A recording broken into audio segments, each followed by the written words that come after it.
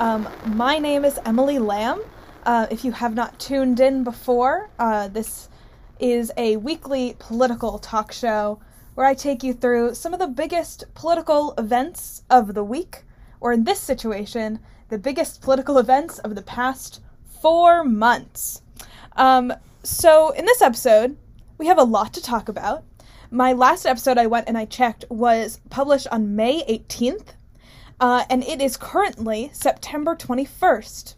And if you've even been paying like a passing attention to politics over the past couple months, you'll know that we do have a lot to cover today. So we're going to see if I can make it through all of the major stories in the next 55 minutes. I'm certainly going to try, but we'll see how it goes. I always do surprise myself with how much I'm actually able to fit into this time frame, so we'll see how it goes. Everything's also very interconnected. I might jump around a bit. This isn't going to be like my traditional kind of episode where I kind of have 3 chunks. We're kind of going to just go through this kind of narratively. But the main things we're going to be discussing today. 1, the midterms. Primaries are officially over. Woohoo. The stage is set now for the general election in November. What the heck is happening? As we know, a lot has changed in terms of the midterm landscape from back in May to today. So we're going to talk about that. Number 2, we're going to talk about what Congress has been up to. They've had a pretty eventful summer as well. They've passed through a lot of pretty important legislation. We're going to get into that. And then number 3, we're going to be talking about Joe Biden's eventful August. What has happened? What is he planning? Dark Brandon is rising, and we are going to get into that. And then, at the end of the episode, we're going to do, if we have time, a brief look ahead to the next couple of months of politics and the show. And then, of course, we have our crazy moments in politics from this summer. It was really hard to choose just one, so there's going to be 2, maybe 3, TBD once we get to the end of the show. But with all that being said, let's just jump right into it because we do have a lot to cover today. So, first and foremost, the midterms. When we left off in May, it was not looking great for the Democrats. It was very much a situation of Dems in disarray. We were kind of sitting on the cusp of primary season back in May.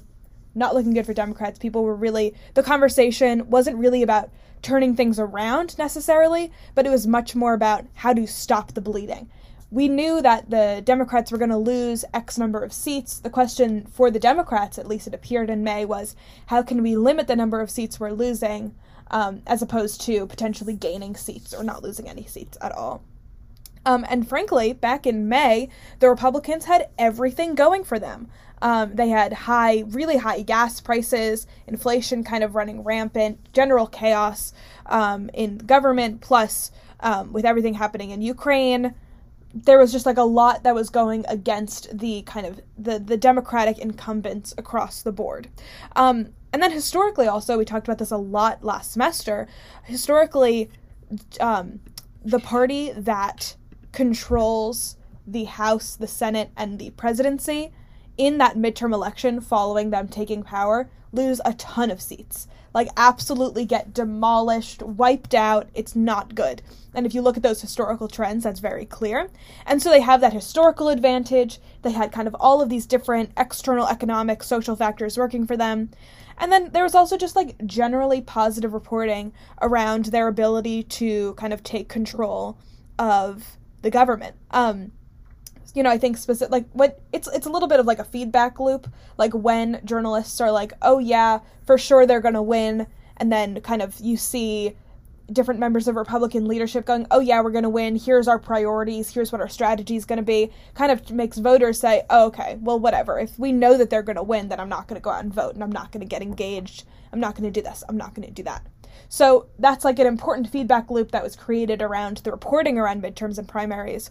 Although, as we know, things have changed. So where we stand now is very different from where we were standing a couple months ago. So now, kind of in a general overview of the landscape, the Republicans are still favored to take the House, but not nearly as much as it was thought back in the spring. Where, like, back in the spring, it was thought that they were going to take, like, 30 seats or something crazy. That is just no longer the case, and it's much it's more considered that they're probably going to still win, but maybe 5 seats, 10 seats, like nothing crazy at all. And they are more favored to win the Senate, or at least keep it 50-50. We're going to get into that a little bit as well.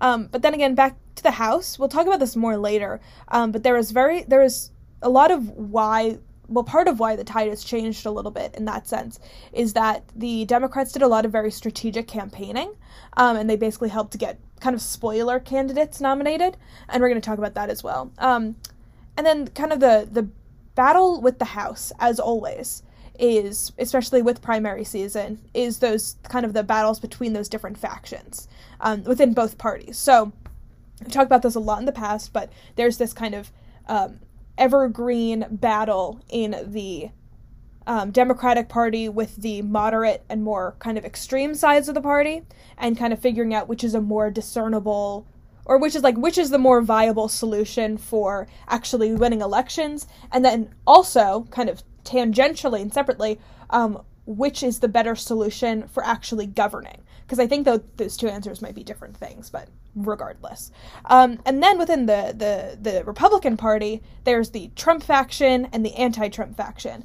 And of course, this was the first time, the first time really where, again, Trump isn't the top of the ticket anymore. We have all of these Republican candidates who are either outspoken about being against Donald Trump, or for some other reason either voted for impeachment or something else. All of those candidates are now on the ballot. And so it's kind of a big, and then there's also the matter of Donald Trump addressing, or endorsing certain candidates. I'm sorry, I'm using the wrong words here. But Donald Trump did a lot of endorsements this cycle. And so whether or not that has been actually successful is a really important thing for a lot of politicos to consider. There's definitely going to be some scientific, political science research around this topic, because it's really difficult to get a feel for whether or not it actually helped or hurt just based off of a myriad of different factors. It's hard to isolate the impact of the Donald Trump endorsement, but it was definitely a factor throughout this primary season, is that there was a set of Republican candidates who were basically blessed by Donald Trump, and whether or not they end up winning their primaries and then ultimately winning their general elections is kind of something that is still up in the air, but it's still pretty important. And again, there's no discernible answer kind of across the board as to which factions are superior. It seems to me, and I don't really have the numbers to back this up, it seems to me that the more moderate wing of the Democratic Party seems to be more successful in their primaries. That's the indication that I'm getting, but again, I do not have numbers to back this up. That probably would have been helpful, but I didn't do it, so here we are. And then again, it's not clear whether or not that Trump endorsement, or that kind of being associated with Donald Trump, is really helpful. So that's kind of where we are in terms of the House. Primaries happened. There was chaos, as always. There was partisan internal infighting. Candidates won. Here we are, kind of at the finish line. And then again, kind of going back to the Senate, the Democrats are slightly favored to keep the Senate, or at least keep it 50-50, which I personally think is the most feasible option. And as a really brief side note, I got a Snapchat memory from 2 years ago, this week, where I was just looking forlornly off into the distance, and the caption was thinking about a 50-50 Senate. And if you'll remember, September 2 years ago today was before the 2020 election. Boy, did I not know how crazy this was going to get. The 50-50 Senate is just horrifying and so stressful. But anyway,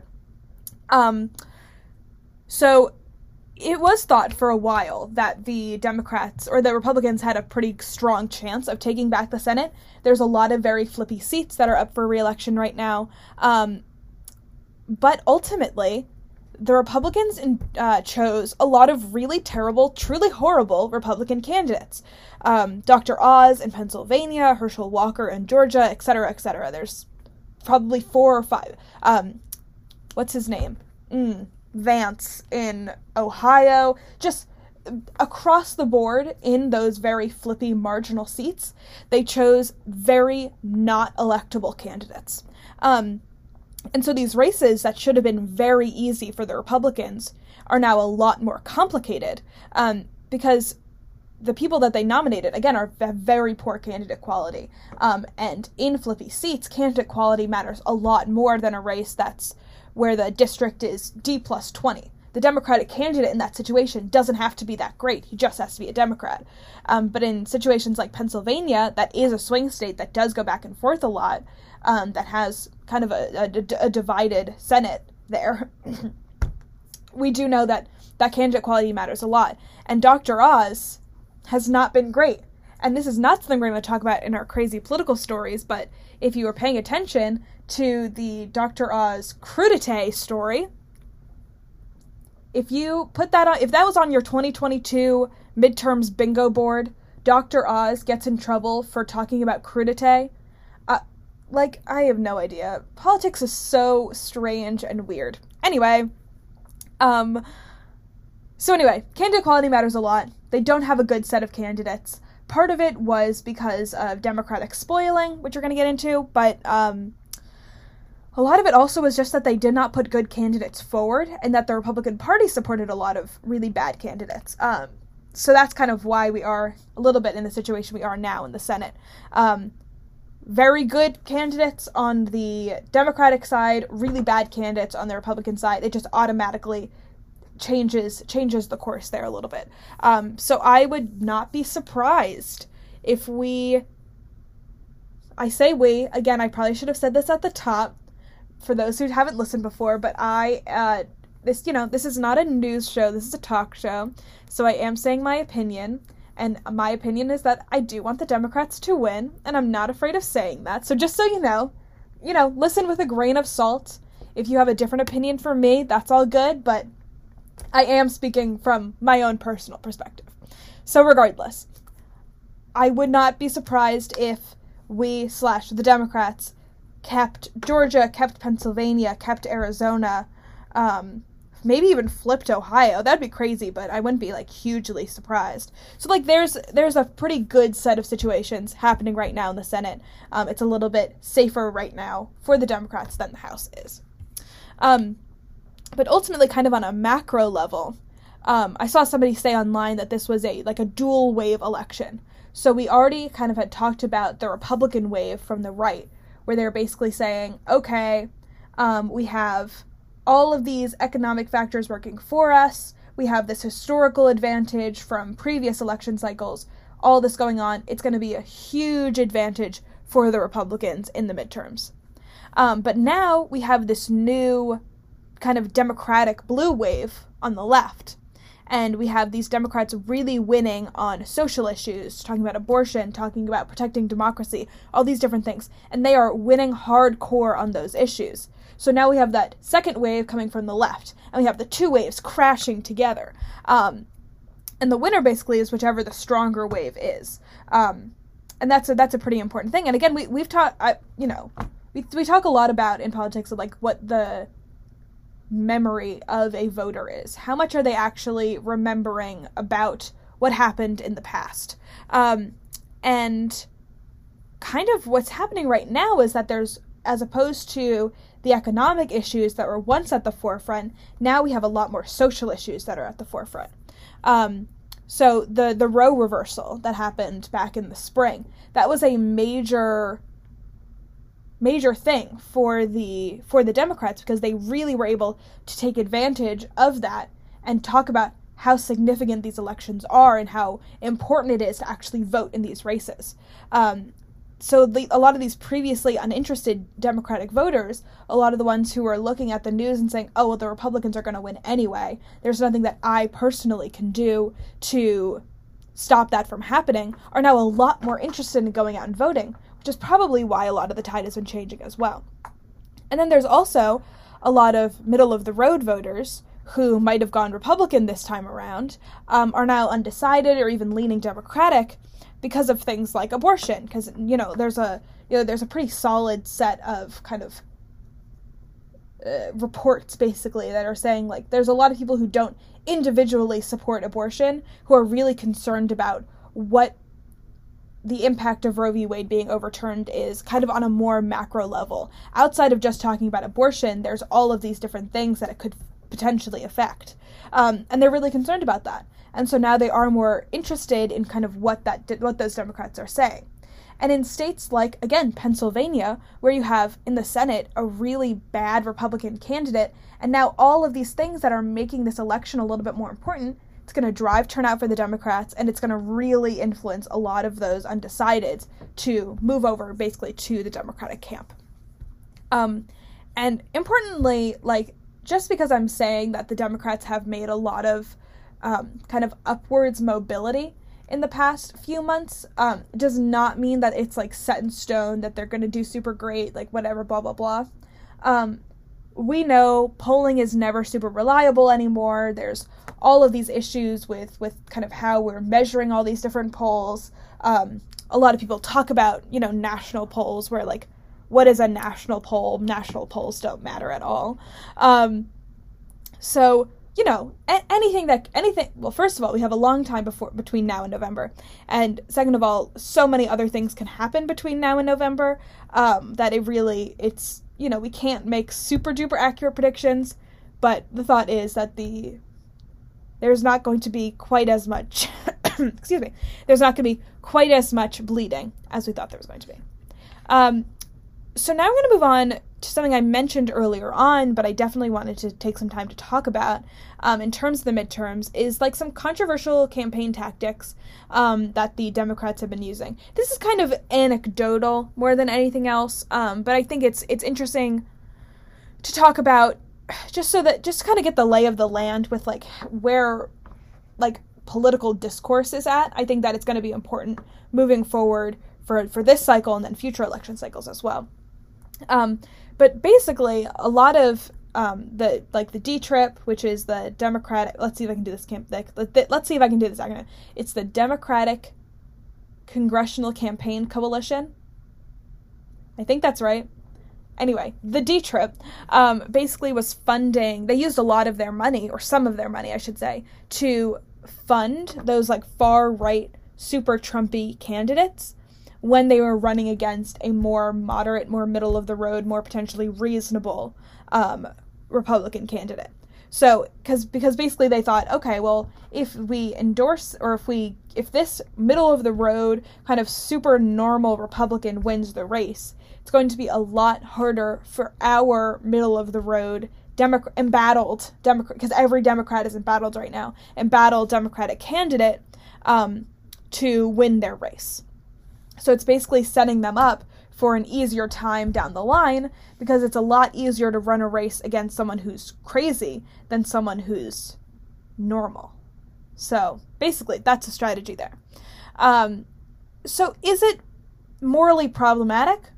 Like, probably. Free elections are an important thing, obviously. No one's denying that. And so this kind of like election meddling it's probably morally bad. Like, whatever it is. I just, and then the question becomes, well, should the Democrats stop doing it? Should we be fighting with them? Blah, blah, blah. In my opinion, Republicans have been very, very upset about this, just because they do think that it's kind of violating their free elections, this, that, the other thing. I just don't think that the Republicans have been the most morally upstanding in terms of elections and electioneering in the past, so I'm not really sure, like, what ground they're standing on in order to kind of make these accusations. Like, they're right that election meddling is not the purest thing to do. It's not. No one's claiming that it is. But they can't, I feel like the Republican camp is so upset about it. But they've done, like, all of the gerrymandering that they've done in the past. There have been so many things that they've done in the past. If we go back to 2000, that changed the course of history. What would our world be like if 2000 went a different way? I just think that there's a different dynamic there, and I think the Republicans sit with a lot of hypocrisy, so that's, regardless, whatever. My concern, again, coming from my own personal perspective, is that there's two things. One, don't waste your money on the other party, right? Like, we already have like this limited pool of money, although the Democrats do have like a ton of money, but whatever. They have this limited pool of money, and we have all of these very, very marginal races across the board. Should we really be putting money into making ads for the Trump Republican in this random district, as opposed to putting the money into making ads for Matt Cartwright in Pennsylvania, who's a very marginal candidate and is like one of the most vulnerable? Why aren't we putting money into him as opposed to trying to make the race easier for him down the line? Like, I'm just not sure how effective that strategy is, frankly. And then there's also the matter of, okay, great, we've chosen this kind of far-right Republican candidate to win this race. Now let's say he wins in November. And now we have this far-right, election-denying, QAnon person in Congress for another 2 years. And the power of incumbency is so strong that he's going to be there forever now. He's never going to leave. And I'm just not quite sure if it's worth it in those situations to risk potentially changing the balance of Congress forever in order to help these Democratic candidates have a slightly easier time in November. So I think that that's concerning. There's also the matter of people do have free will. Like, because the Democrats are running an ad saying, oh, so-and-so is so-and-so, people do have free will, and they're able to make their own decisions. And the impact of ads is, like, notoriously not that big. Like, it's just not that impactful of a thing. So, you know, if people weren't already planning on voting for these candidates, they wouldn't vote for these candidates. Have a little bit more respect for, like, the American people, I feel. But anyway. So again, I'm more concerned about the long-term impacts of what this is going to do to Congress in the event that these candidates win in the general election, more than I am about, like, the purity of electioneering in America, because electioneering has not been pure in a very, very long time, and it will never go back to being that way. And frankly, like, whatever, I'm kind of all for Democrats fighting fire with fire. Maybe that's a bad thing, and maybe I'll change my mind about that, but I'm just, you know, I think that the Democrats are very good at lying down and playing dead, and I think that this is the kind of a big step for them in just getting up and doing the work and trying to be a little bit more present in the elections and fighting back against a lot of the bad actions of the Republican Party in the past. And we saw that also a lot with redistricting this year, is that they were like, all right, well, if the Republicans are going to gerrymander, we're going to gerrymander. We're going to gerrymander right back, and we're going to do it better. They didn't do it better, but they did try. So I do think that that's, like, an important thing as well, that the Democrats are trying to kind of fight fire with fire, which is I don't know, kind of big. So that's that. That's another little anecdote. And now I'm going to talk about, very quickly, I'm going to talk about some kind of interesting races and tidbits from the midterms. So one, I don't have this on my notes, but I should say it, is that Madison Cawthorn lost his primary. I couldn't remember his name for a second. That was so bad. Out of sight, out of mind, baby. Madison Cawthorn is out of his district, so he's done. He's officially a lame duck because he did lose his primary challenge. We talk about Madison Cawthorn all the time. That's just an important thing, that he is one of those really extreme, scary people that is gone now. Basically, the lesson there is, don't say that members of your caucus are participating in cocaine orgies. Don't do it. Don't do it. Anyway. So, second kind of important, interesting race. Carolyn Maloney and Jerry Nadler, both, like, very strong, deep incumbents in New York City. their districts were kind of redistricted into each other, so they were both running for the same seat. And so this was a very important kind of battle for the Democrats to watch, because it's really had a major impact on Democratic leadership. And ultimately, Nadler did come out on top, meaning that there's now going to be an opening in the top spot for House Oversight, which is what Carolyn Maloney, she's been in that committee, or she's been chairing that committee for like a million years, because they're both a million years old. So now we have this open spot. So not only do we have this like kind of important battle in terms of Democratic seniority in New York, and we had one of those candidates come out on top. Now we have this power vacuum within the caucus. And traditionally that spot in House Oversight goes to somebody just purely based off of seniority, but there are a lot of different people who are running for that spot. And so it could potentially be that they choose to basically give the spot to somebody who is younger, who can use that to kind of launch themselves into kind of more mainstream political stardom. And so that could definitely change the dynamics within the caucus. Because if they do, promote somebody who's a little bit younger, that could really elevate that Democrat and give them a lot more attention. And that could be very significant for 2024 and beyond. There's a lot of conversation about the strength of the Democratic bench. And frankly, the bench is not that strong. There aren't that many people who have that national name recognition. But elevating somebody who's younger to this high power committee seat could definitely kind of help to move that stuff along. So that's just an interesting race to talk about. Carolyn Maloney, goodbye.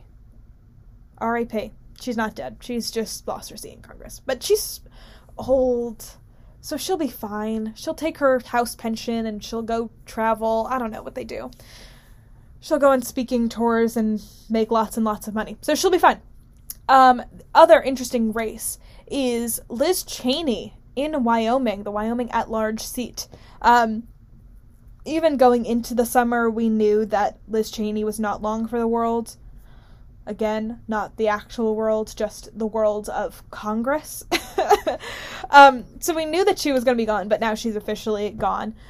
She got absolutely brutalized during her primary against Harriet Hagerman, who is now running as the Republican in that seat. Interesting thing there, just a little tidbit, is that Liz Cheney actually this summer was campaigning by basically sending mailers to the Democratic voters in Wyoming and saying, look, your Democratic candidate is not going to win. They're not even trying. Switch your registration to be a Republican so that you can vote in the primary and keep me safe. The issue with that is that there physically aren't enough Democrats in the state of Wyoming in order for that really to make a difference. But it was desperation hours for that campaign towards the end. They knew they were going to lose, and they really did. It was 60-40. It was a blowout. It wasn't even close. So obviously this is very significant for Congress in general, but probably not a huge indicator of where elections are trending in general. For Congress, of course, this means that we have one kind of moderate, she's not even that moderate, but whatever, more reasonable Republican who has now left the office. She was very high up in the Republican caucus, which means that there's now a vacuum within the caucus, vacuum within leadership. So we have a lot of different kind of pieces that fall when you take Liz Cheney out of the equation. There's also the matter of the January 6th Commission. She was the ranking member of the January 6th Commission. So what does that mean for the future of that commission should the Democrats keep control of the House in 2022? But again, in general, it's probably not a hugely good indicator of where elections are trending because Wyoming is such a steep, deep red state that, a Trump apologist Republican is going to do a lot better in a state like Wyoming than a swing state, which is where those things really matter. And it's also kind of a matter of this race is not changing the balance of Congress in any way. It just may be changing the intellectual basis of the Republican Party. So there's like a lot of different layers. There's like that macro level, and then you kind of get into the weeds a little bit with all of the different aspects of Liz Cheney's departure from Congress. So what's next for Liz is the next question. She seems to be teasing a potential presidential run, which I don't know. I don't know, because it's a question of, okay, will she be running as a spoiler for the Republicans? Like, will she split the Republican vote? And so Donald Trump, excuse me, oh my gosh, so that Donald Trump doesn't win? Or is she running as a spoiler for the Democrats, kind of splitting the Democratic vote between Joe Biden and herself so that Donald Trump does win? And I think that that's like a calculus that she really needs to do in order to figure out whether or not she's actually going to run, because she does have a significant cross-aisle appeal, but not enough to like win as a third-party candidate. So she's either going to be spoiling for one group or the other, and if she gambles and says, okay, I'm going to try to split the vote of the Republicans so that Joe Biden wins, then that's good strategically, but obviously she does not want Donald Trump to get another term. So if she does kind of gamble and then she ultimately splits the Democratic vote and Donald Trump does win, that's kind of the antithesis of everything that she's been working to do over the past several years. So that's just like a very interesting strategic thing for her to think about, and hopefully she does do that thinking instead of just kind of trying to raise the profile of her national stardom. But we'll see. I mean, we've got like a pretty long way to go until 2024, but not that long, frankly. Pretty much as soon as midterms are over, we're going to be right into presidential season, so that's horrifying. And this also raises the question, again, we're kind of bouncing around a little bit, but raises the question of, is Donald Trump going to run again in 2024? When are we going to find out? And what does that mean for the 2024 landscape? He has been hinting that he's going to be running again, but we really truly don't know, and we don't know when we're going to find out. Him endorsing so many candidates and being so involved with this midterm season, all signs point to he's running again, but I think now it's just a matter of Republican leadership trying to make him stop. So we'll see how that goes. Okay, so next, really briefly kind of wrapping this long segments about midterms up. What actually happened? We talked about this a little bit, but why are things now the way that they are? Why did things change so much for the Democrats? Number one, gas prices dropped. Where they were, $5 whatever over the summer, they're now kind of more settled in the $4 range. This summer has seen me turning into my father, where every single time I pass a gas station, I go, $4.23. $3.75. Like, I just absolutely cannot stop myself from saying gas prices every single time I walk past a gas station. So that's kind of a horrifying little anecdote about my summer. So that's important. Gas prices dropped, became less of a national story. Number two, abortion and social issues became a more central focus than economic issues. That's just straight up what happened. It kind of took center stage rather than those economic issues. Gas prices are dropping. There are other things for journalists to write about, and so they started writing about those things where Democrats have a stronger control. And we talked a little bit about that earlier. There's also more for Democrats to campaign on. We're going to get into that in the next section. And there's just, in general, a lot of actions that were taken by the Democrats in the House and in the executive branch. And so the tide was really just turning in favor of the Democrats. They've stemmed the bleeding for now, but again, it's a very long way to go until November. So, that was a pretty long segment. But we covered a lot of very important stuff, a lot of important context. We are now going to move into kind of the legislative branch and what they have been up to this summer. They've had a busier summer than usual. Usually they kind of just take all of August off and they don't do much over the summer, but this summer they went crazy, they went stupid. So we've got kind of three major legislative wins that we are going to get into today: the Inflation Reduction Act, the PACT Act, and the Safer Communities Act, which was the bipartisan gun control bill. So we're going to go through those one at a time.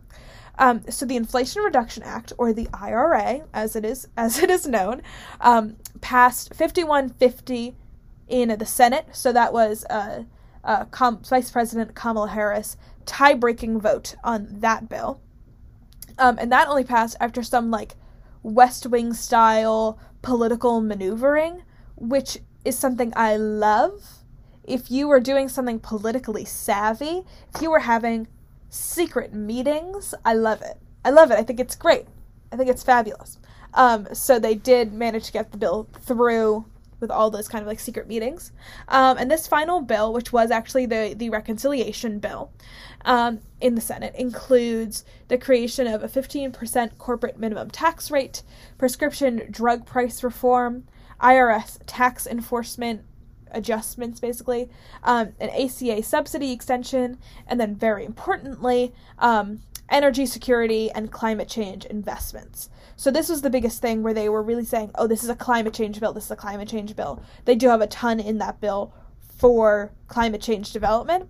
And actually, I'll link it somewhere when I post this somewhere, but Hank Green of the Vlog Brothers did a really, really good video kind of talking about how important this bill is for the climate movement. And obviously, like, I don't have time to get into every single detail, but if you are interested in kind of what this bill means for climate change and whether or not it's actually doing enough, I will link that somewhere because it is a really, really helpful resource to kind of learn more about what this bill is doing. And then the other important aspect of this bill is that it's not going to affect inflation. And that was a big part of it, obviously. And then calling the bill the Inflation Reduction Act. Again, that's kind of some great political nonsense. Like, whoever named that bill really does deserve a raise. I think someone said online that it was Manchin. Regardless, because now we got all these Republicans who are on the record voting against inflation reduction. That's the best. I love that stuff. Anyway, but ultimately, the bill negotiations came down to conversations between Majority Leader Chuck Schumer and Joe Manchin. It was on and off these conversations. For a while, the conversation just completely stopped because they could not come to a decision specifically around those climate change pieces of the legislation. But ultimately, they were able to kind of come together and create this basically behind-the-scenes bill. Because they knew, because again, with reconciliation, as we talked about last semester and the semester before, we're always talking about reconciliation, but reconciliation is a filibuster-proof piece of legislation. So in order to get it through, all they need is 50 votes, which is really, really big. So they knew, if the Democratic caucus knew, if we can all get together and agree on the text of this bill, we can shove this thing through. We can get it done. And we don't need any kind of Republican consent in order to get it done. That's basically what they did. They went into their back rooms, they had those conversations, and ultimately they were able to kind of come together on the text of that bill. And once Manchin agreed, he was pretty easily able to get Sinema on board and kind of pull that Democratic caucus together, which is not an easy thing to do. So we love to see it. So kind of another important thing on that is that this bill, of course, is reconciliation, which is important. But as with last year, we're going to be talking about the budget process forever and ever, and we're never going to stop talking about it. Reconciliation, of course, is only one part of the budget process, and we also have like the literal budget that we still need to get through. And of course, the fiscal year ends in 2 weeks. So we're almost certainly, probably, most definitely, not going to get the rest of the federal funding package before the end of the fiscal year. So we're going to be talking about CRs, crazy CRs, because then Congress goes on recess for like all of October because it's election season. So we're going to be talking about the budget for a long time, all semester, probably after the election during the lame duck session is when we're going to really be getting back into it. Regardless, though, of the reconciliation and the budget process, this bill was a very big win for Democrats. They were able to push through this very broadly popular policy package, and kind of shows tangible steps as their actions. They were actually able to get this piece of legislation through. They did it. And then again, it's quite literally something for the congressional Dems to run on. They have something that they can point to and say, look at what we just did. Literally just did a couple weeks ago.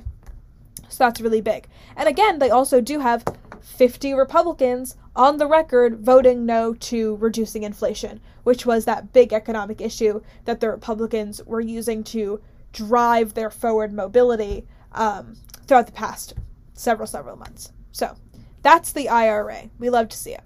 Next is the PACT Act, which was kind of the other aspect of the IRA wheeling and dealing. So the PACT Act is basically a bill that gives aid to veterans who are affected by burn pits. Pretty broadly popular bill. Lots of bipartisan support, because if there's one thing that the federal government loves to do, it's talk about protecting the veterans. Whether or not they actually do it is a different story, but they do love to talk about it.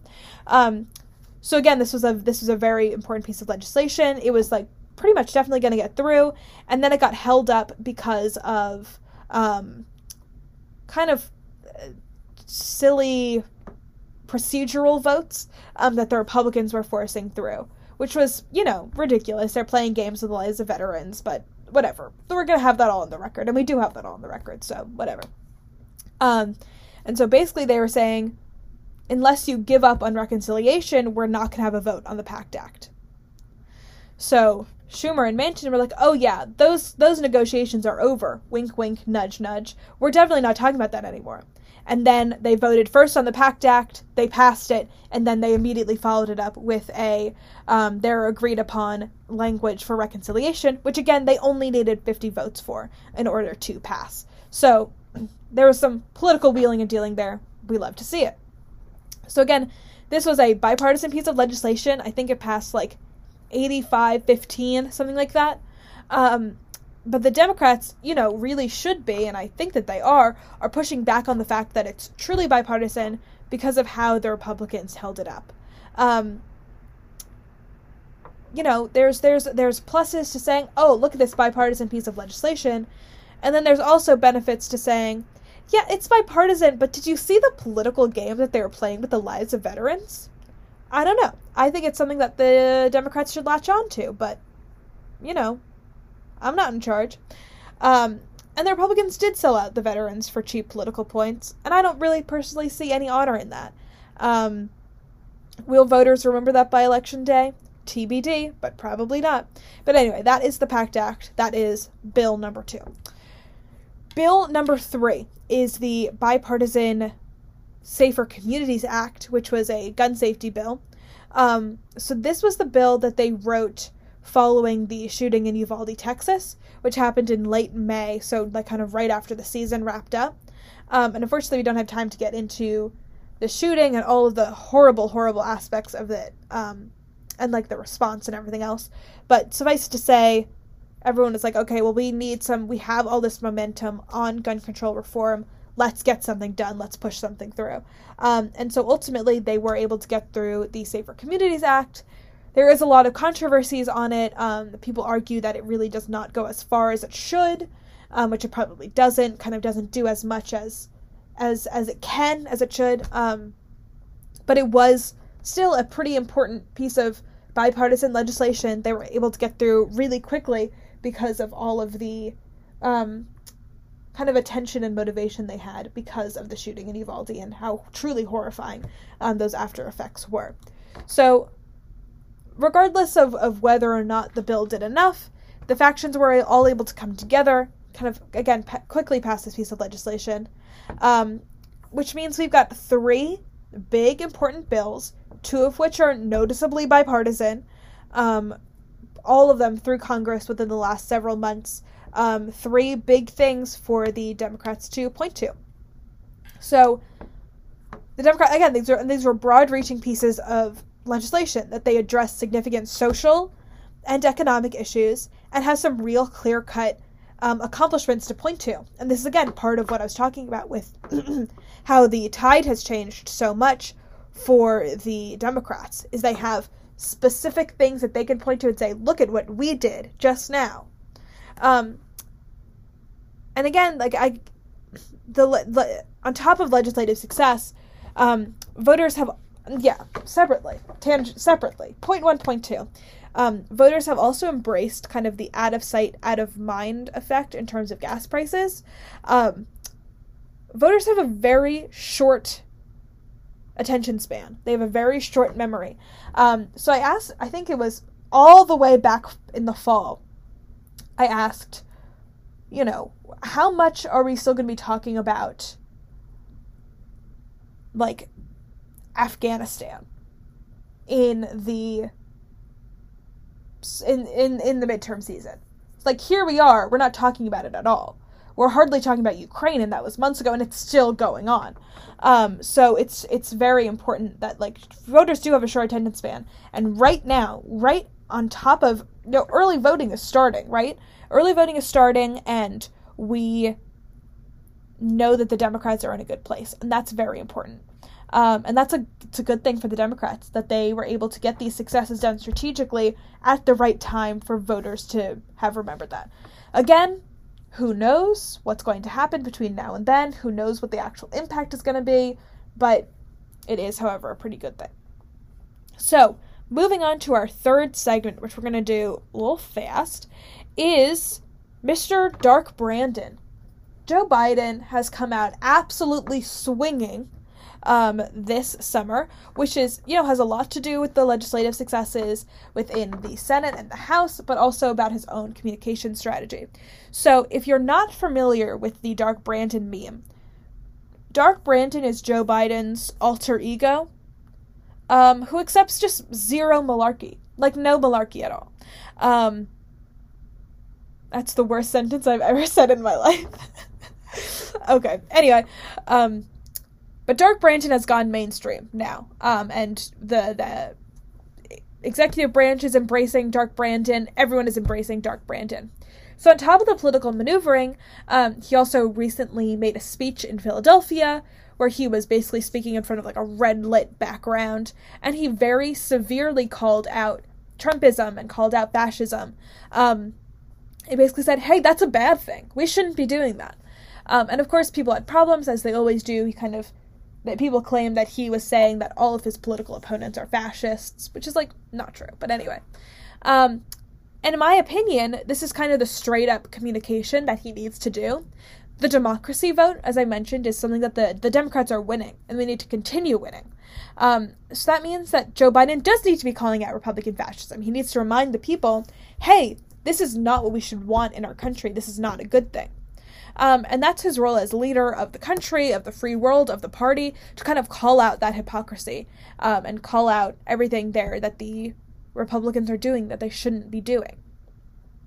And so again, and then he's also, like, his communication strategy on Twitter has changed so much, and part of that is one of the former social media managers for the state of New Jersey has moved on to the West Wing, which is pretty exciting for me as a person from New Jersey and as a lover of Twitter. So again, we've got all of that going on. There's been a complete about-face in communication strategy, and there's been a complete about-face in terms of actually seizing the legislative opportunities that are being provided to the Democrats. That's big.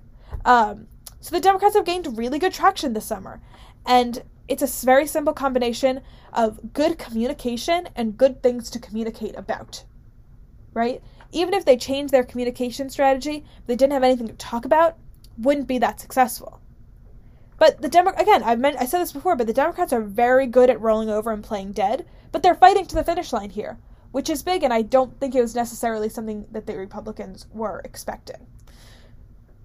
So, that is everything that not everything, but most of the things that you missed in the last 4 months of American politics. So, now we've got all of that covered. What are we looking at moving forwards for the next couple of months? Number one, as I mentioned, conversation about federal funding process. We're going to be talking about that all the time. Of course, with October, recess, and everything else, it's going to be a very long process, but we're probably going to talk about that more next week, get more into it in the future. Of course, there's going to be everything that happens in Congress in September, and then following October recess, everything that happens during that lame duck session in November and December. That's going to be pretty important, kind of watching how all of those political dynamics shift and change with how Congress is changing following the midterm elections. Different new leadership, new committee changes, new strategies from both caucuses. We're going to get into a lot of that as well. And then, of course, it is T-minus 47 days to midterms. 47 days until midterms. So that is indeed all we're going to be talking about for the next 47 days. We've got like a couple more weeks until then. Of course, this show is on Wednesday morning, which means I will have a show the day after Election Day. So that's going to be a fun one. Tune in for that one. But that's really, we're going to be really digging into that, talking about all of those important races, how things are changing, how the dynamics are shifting, what it means for the future of Congress, what it means for the future of campaigning, all of that kind of stuff we are going to get into over the next couple of months. But that is a little bit of a look ahead. And now, last but not least, we're going to be talking about two of my favorite stories from this summer. Absolute favorite. Laughing, having such a great time. Number one, we talked about the Donald Trump endorsements and how important those were to this primary cycle. But in the Missouri Senate primary, the Republican Senate primary, there were numerous candidates that were vying for the Trump endorsement. And there was a lot of different Trump allies who were kind of trying to push him one direction or the other, trying to get him to support one candidate or another. So Donald Trump decided, after kind of looking at all the evidence, looking at all of the information that he had available to him, he decided to endorse Eric. Now that sounds all well and good, except for when you realize that there were multiple candidates named Eric in the Missouri Republican primary. The man couldn't decide who to endorse, so he just endorsed everyone. What? How does he get away with that? Oh my gosh. Anyway, I loved that. I need a laugh track in here. I need a laugh track for myself. Anyway, whatever. And then the next great story, not great, I mean it has to do with death, but it makes me laugh. It probably shouldn't. Is this bad? Am I a bad person? Anyway, so Donald Trump's first wife, Ivana, died over the summer. And first of all, she died of blunt force trauma from falling down the stairs, which, seems suspicious to me, but that's fine. But then it was uncovered that Ivana was buried on Donald Trump's golf course in New Jersey. On the golf course. And then we find out that she was buried on the golf course for tax breaks, because now it's considered, a burial site, so that now they don't have to pay, lots of different types of taxes in New Jersey on the golf course. Ivana was buried on a golf course for tax breaks. What? Anyway, I also I need a laugh track. I'm going to make a laugh track for myself. But that was it. That's all I had for today, with still 1 minute to spare. Pretty good. So anyway, this has been Sheep Thrills. Tune in Wednesdays at 10 a.m. If you want to interact with the show, you can follow on Twitter at SheepThrillsGW, or you can follow on Instagram at SheepThrillsRadio. I post the Spotify link to the show if you're interested in listening back to what I was talking about. And I'll also try to post some of my sources somewhere as well. So you can follow on social media, get involved, interact with me, send me a DM if you want to fight with me. Just be nice, I guess. But with all that being said, thank you guys so much for tuning in. Have a lovely rest of your day and a lovely rest of your week. And I will see you guys next week for another delightful analysis of politics in the dear old US of A. with all that being said, have a great week, and I will talk to you later.